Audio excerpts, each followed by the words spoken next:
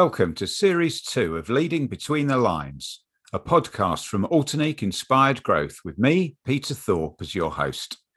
In the coming months, I'll be talking to the people development heads from some of the world's newest, fastest growing companies and finding out how they go about recruiting, developing and retaining top talent for their business.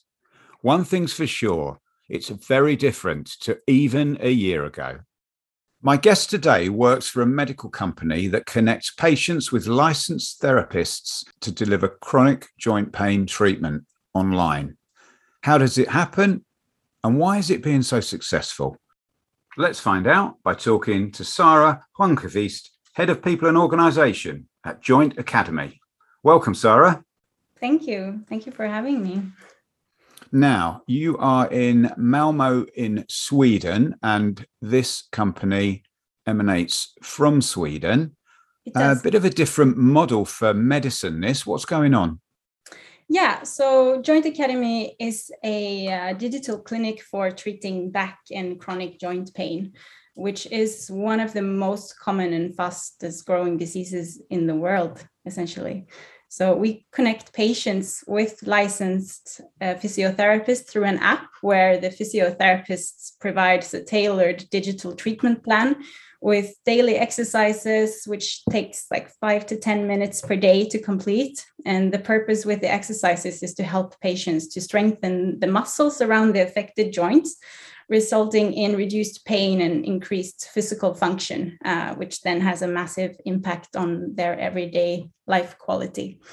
And the app also provides interactive patient education to increase self-awareness about the condition, and also the ability to set goals and track their progress. It's really interesting, Sarah, but there's something about me that says that working with medicine online is just missing out a major part of it, which is the interpersonal part. So how do you make that happen? Yeah, so everything we do is evidence-based, and science is really one of our core values, and the treatment is solidly backed by science and research. So it's essentially a digitized version of an already clinically proven treatment for chronic joint pain. It's just by digitalizing it, we can make it more scalable and more efficient. So not just for the benefit of the patient, but also in terms of healthcare costs.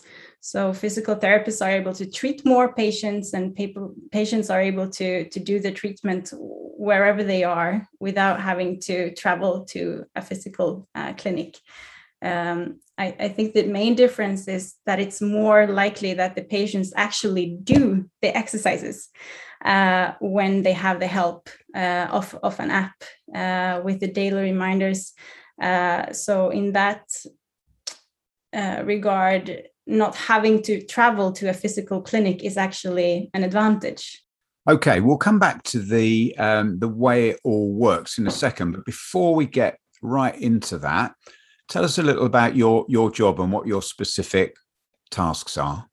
Yes, I am been since the start 3 years ago. I've been focused on founding essentially and building out the people and culture function and department at Joint Academy. So involving essentially every part in an HR organization, but with a lot of emphasis on recruitment, as we have been growing the company quickly, establishing processes, and working with a lot with how we onboard people, how we recruit people, how we then and essentially go through every step of the employee journey.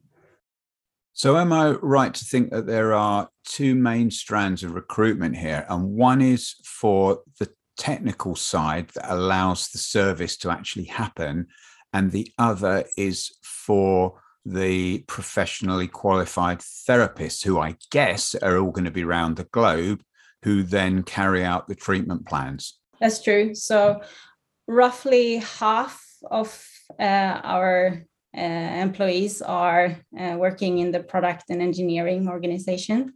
So that is a big part of what we do.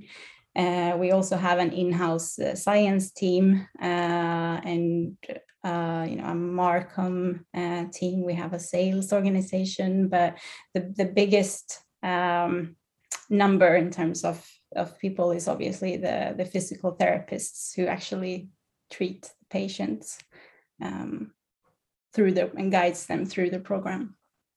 And how many therapists are you working with at the moment? Around 350. And we are 120 full-time employees on top of that. And I suppose that you could have a therapist in France who can work with a client in any other country as long as there's not a language barrier? No, you have to be a licensed physiotherapist and to be licensed in the specific country and the market that you operate in.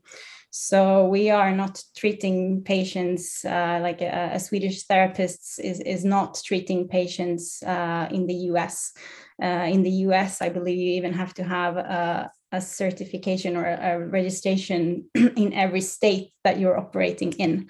So there is definitely a geographic limitation in that, but rather we have physical therapists then employed in every market that we operate in to manage those patients in that population.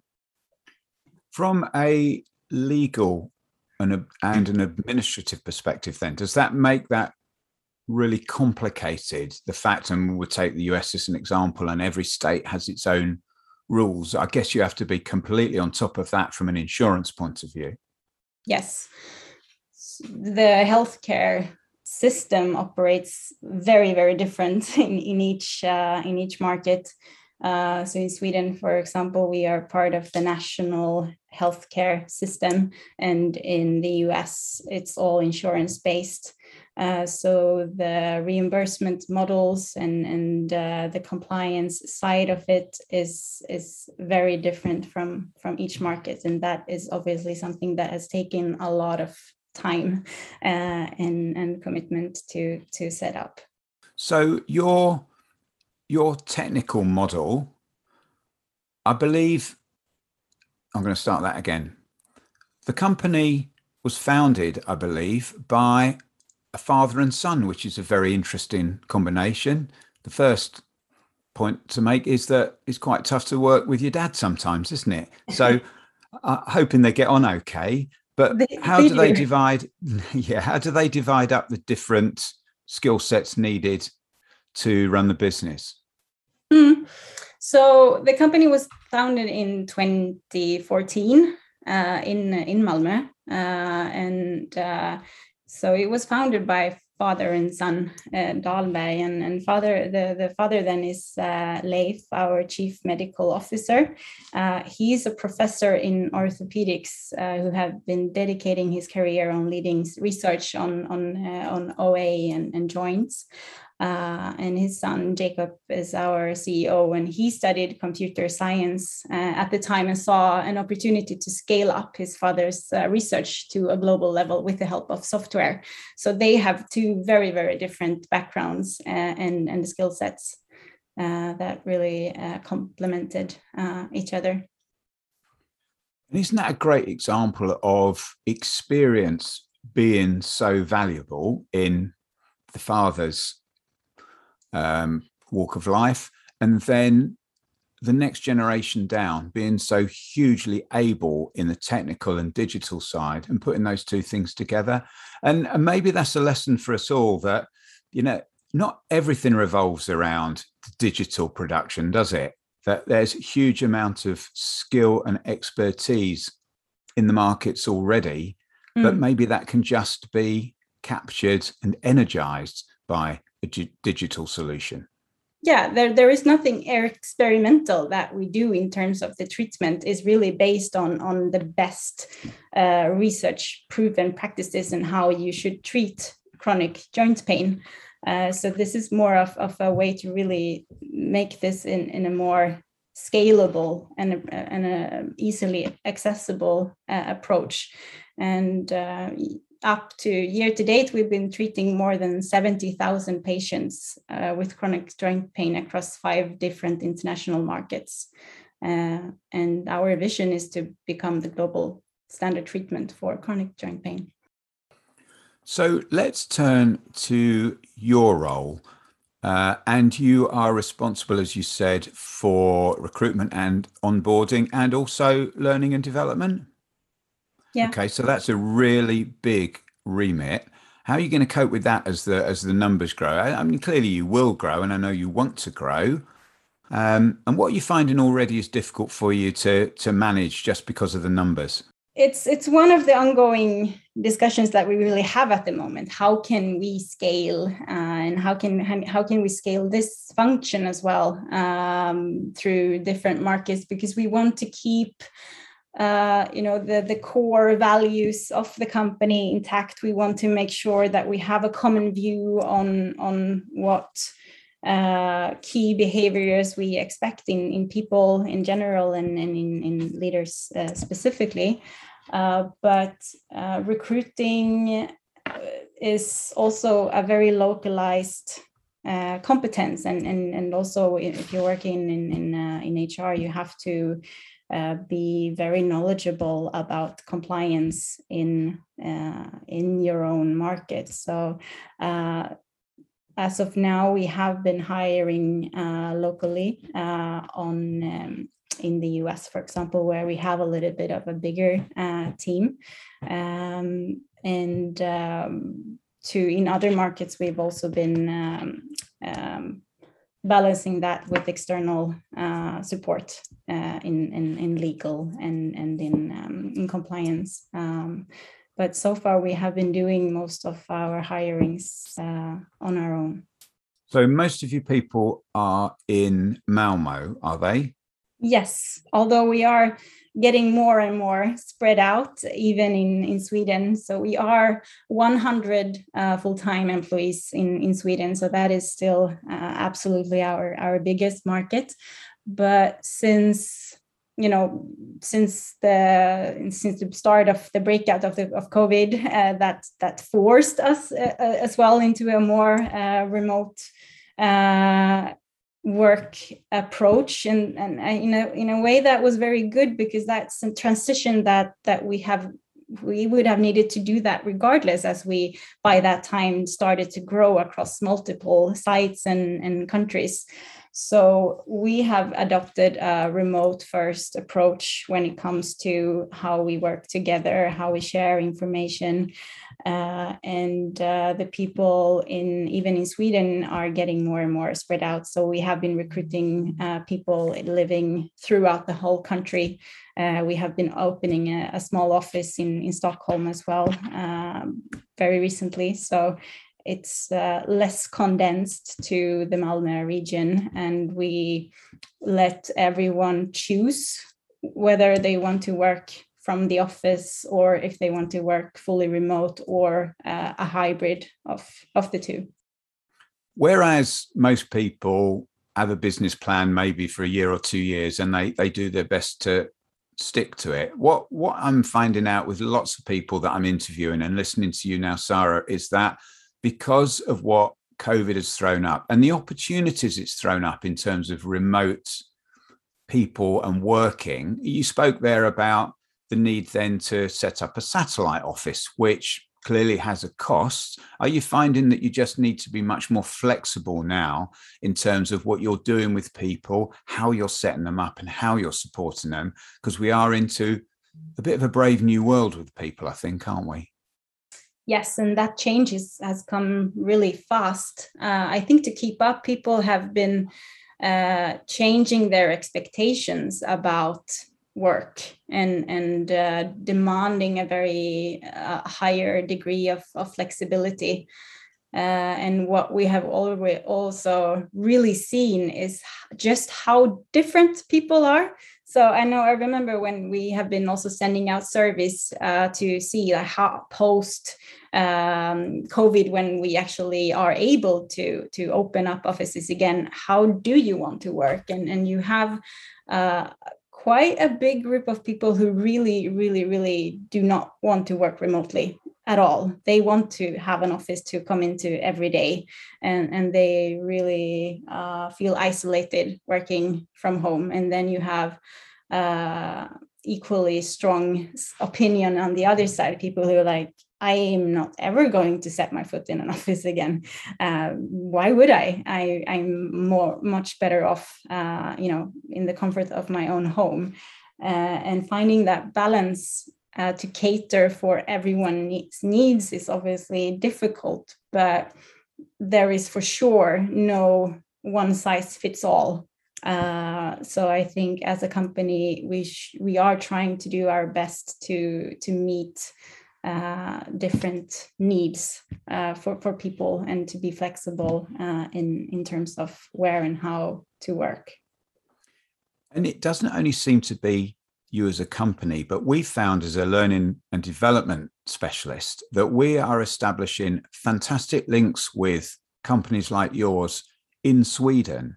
And you seem to be so flexible out there in terms of the way you go about things. Now, we can't work out whether you've always been like that and we've just never worked it out, or whether you've just caught on a lot quicker than so many people have, for example, in the UK, because flexibility in the UK is just definitely not as good, easy on it as the way that you're talking about now. I can only speak on our organization's behalf, but when I joined the company 3 years ago, one of the core messages and kind of unique selling points is like, we are not a remote company. We are an in-house company. Everyone works from the office. We have all the competences under one roof. We are relying solely on our own internal capability. We are not bringing in any external consultants. We don't have a lot of third-party collaborations. And now, a few years later, we are completely transformed. So I would not say that it's been part of the company DNA. It's just been very, very quick adaptations to meet the fast-changing world around us, and trying to adapt as quick as possible to that, and making the decisions and to change them quickly as we have seen a real need for it. And clearly you've been driving that, Sarah, and looking at your back catalogue, you've been in this type of work for 10 years plus. I see one of the companies you worked for was BlackBerry. I remember having one of their phones, which shows how old I am. But what have you learned during that 10 years that's really helping you fire now? Because you are really firing now with these guys, aren't you? That's a tricky question to summarize, obviously. But I think that one key is definitely to not see change as something that you're trying to fight, but to really embrace it, and that you have to build that adaptability into everything that you do in the organization. Don't wait, don't sit and design a fully ready to release process that you've been working on in isolation for a year, even in the field of performance management, for example. Just iterate quickly and receive feedback, and then you have to adjust as you go. Let's switch then to learning and development. And you mentioned the magic L word, leadership, a bit earlier, which is dear to our hearts in our company. What are you doing with your leadership development, and what are the core strands to that? So leadership in startups is very situational. I think it is in many ways more tricky than, like, leadership is always a big and complex issue, but what a good leadership is very dependent on the size of the business. So if you are a leader at a small startup, you have to be both the strategist and the executor and the expert and the generalist. But as soon as the company grows, the real key attribute is adaptability, and also the ability to get the best out of other people and creating an environment for others to succeed. And this transition can be hard, especially if you're a founder of a company. It means that you have to let go of a lot of control. So you can no longer be involved in everything. That will slow the rest of the business down, and that's also when you typically get stuck in micromanaging others. So trying to find people with the right mindset and who understands this kind of constant change, and that it's a lot about how to make other people succeed is a very, very important part of your role as a leader. So for me personally, I value emotional intelligence and empathy. I think are like two absolute key and very underestimated leadership qualities. I actually read a research article the other day that showed like that empathy was actually the most important leadership attribute, not just for being positive for people, but everything from innovation to retention, and also self-awareness to get to know yourself and find how your key behaviors and ways of communication affects other people. So there's a little saying, isn't there, that says, until you know yourself, you can never know anyone else.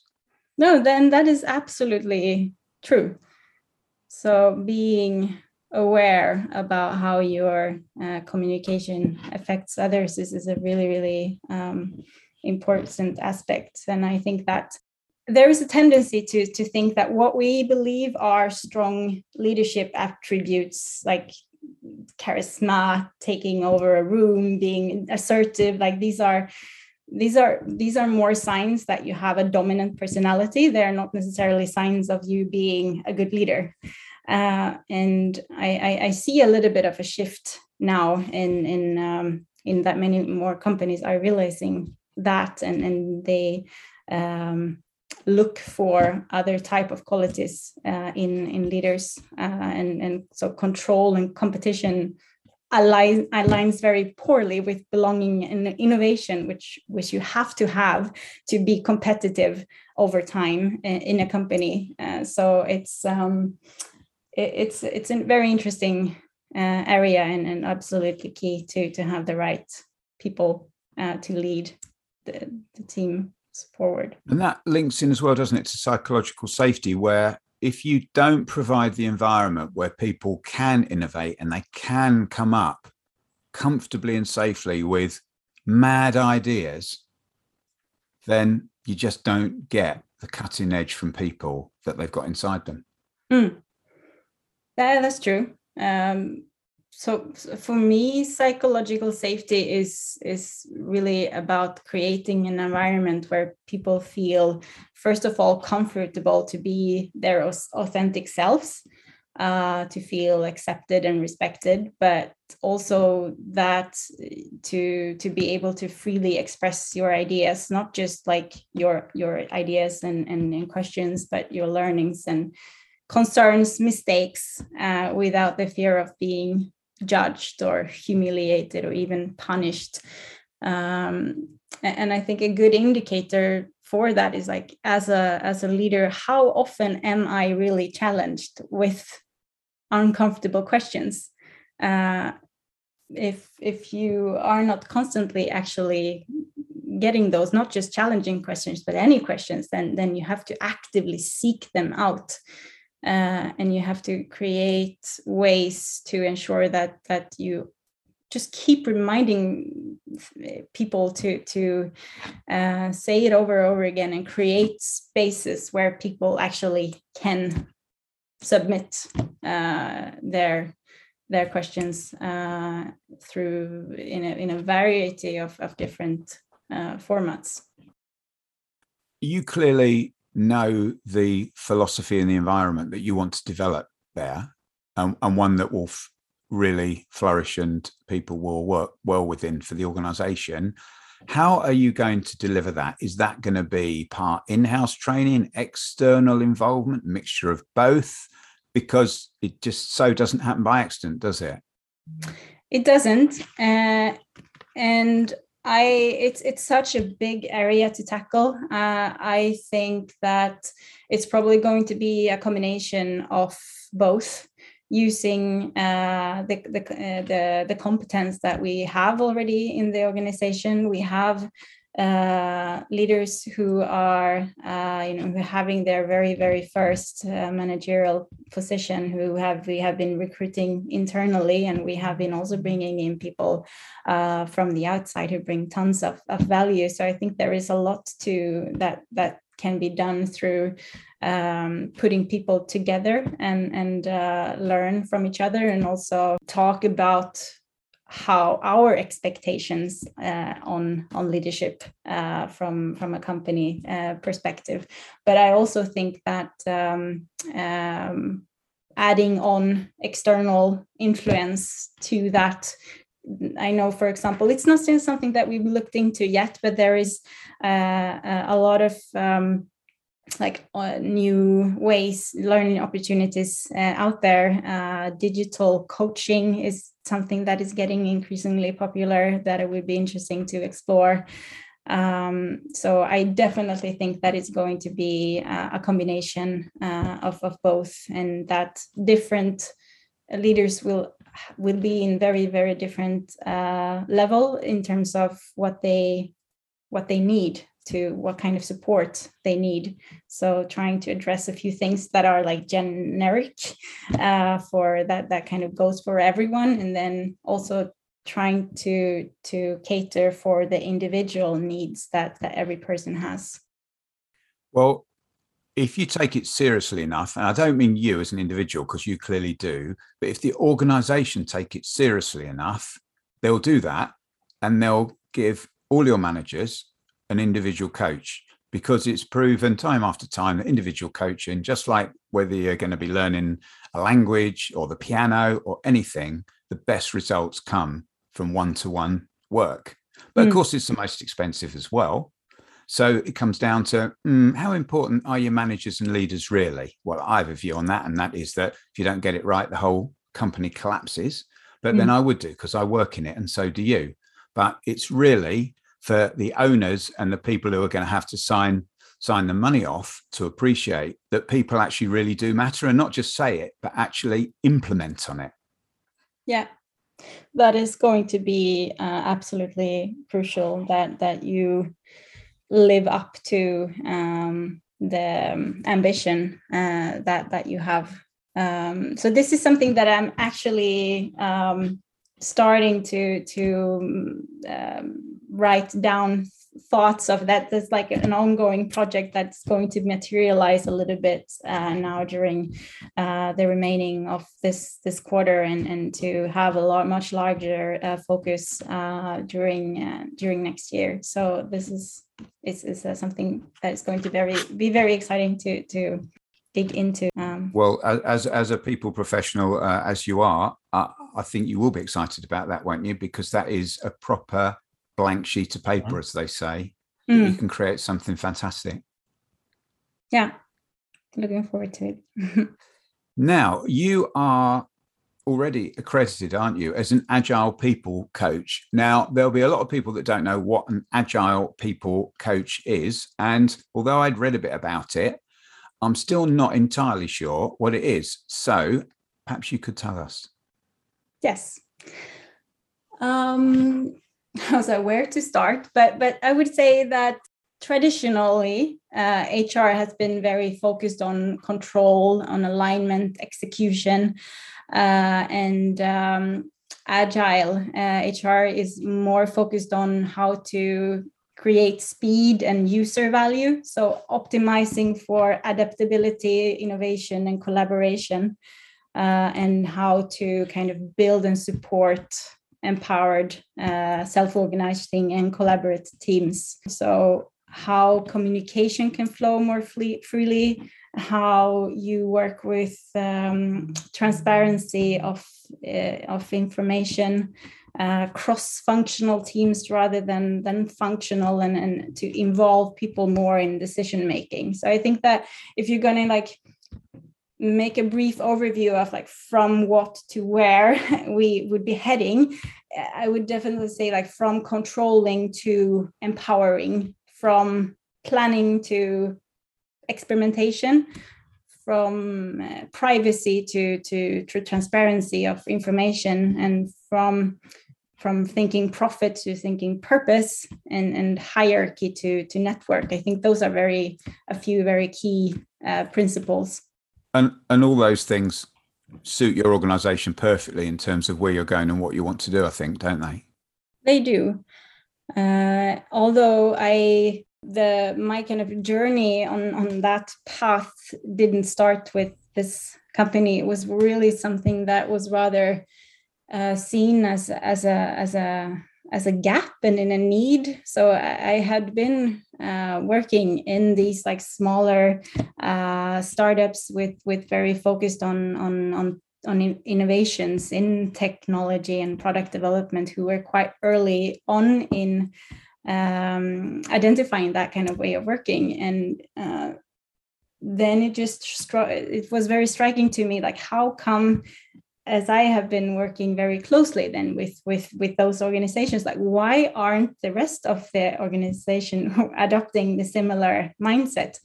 And being also involved in a couple of company acquisitions, where I suddenly became a part of a big global organizations with the thousands of people. I was so disappointed, to be honest, to see how HR was run in those organizations. So I really thought that here we have a very big gap to fill. So my mind was originally intended to start up my own business in agile coaching in that setting, but and my mind was very set that I would not take on a new HR role. I would not for sure join a new startup with a similar condition. But then kind of Joint Academy came in the way. And I just knew that I had to be part of that journey. So when I got the opportunity, so now I'm trying to more, as we are in control of our own company, to live those values in the job that I do here. Well, that's a lovely insight into you as a person, and a great way to take us into the last part of this podcast, which we always try and direct towards the person, i.e. you, and almost out of work. What is it you really want to do with your life? Big question, mind. That's a big question.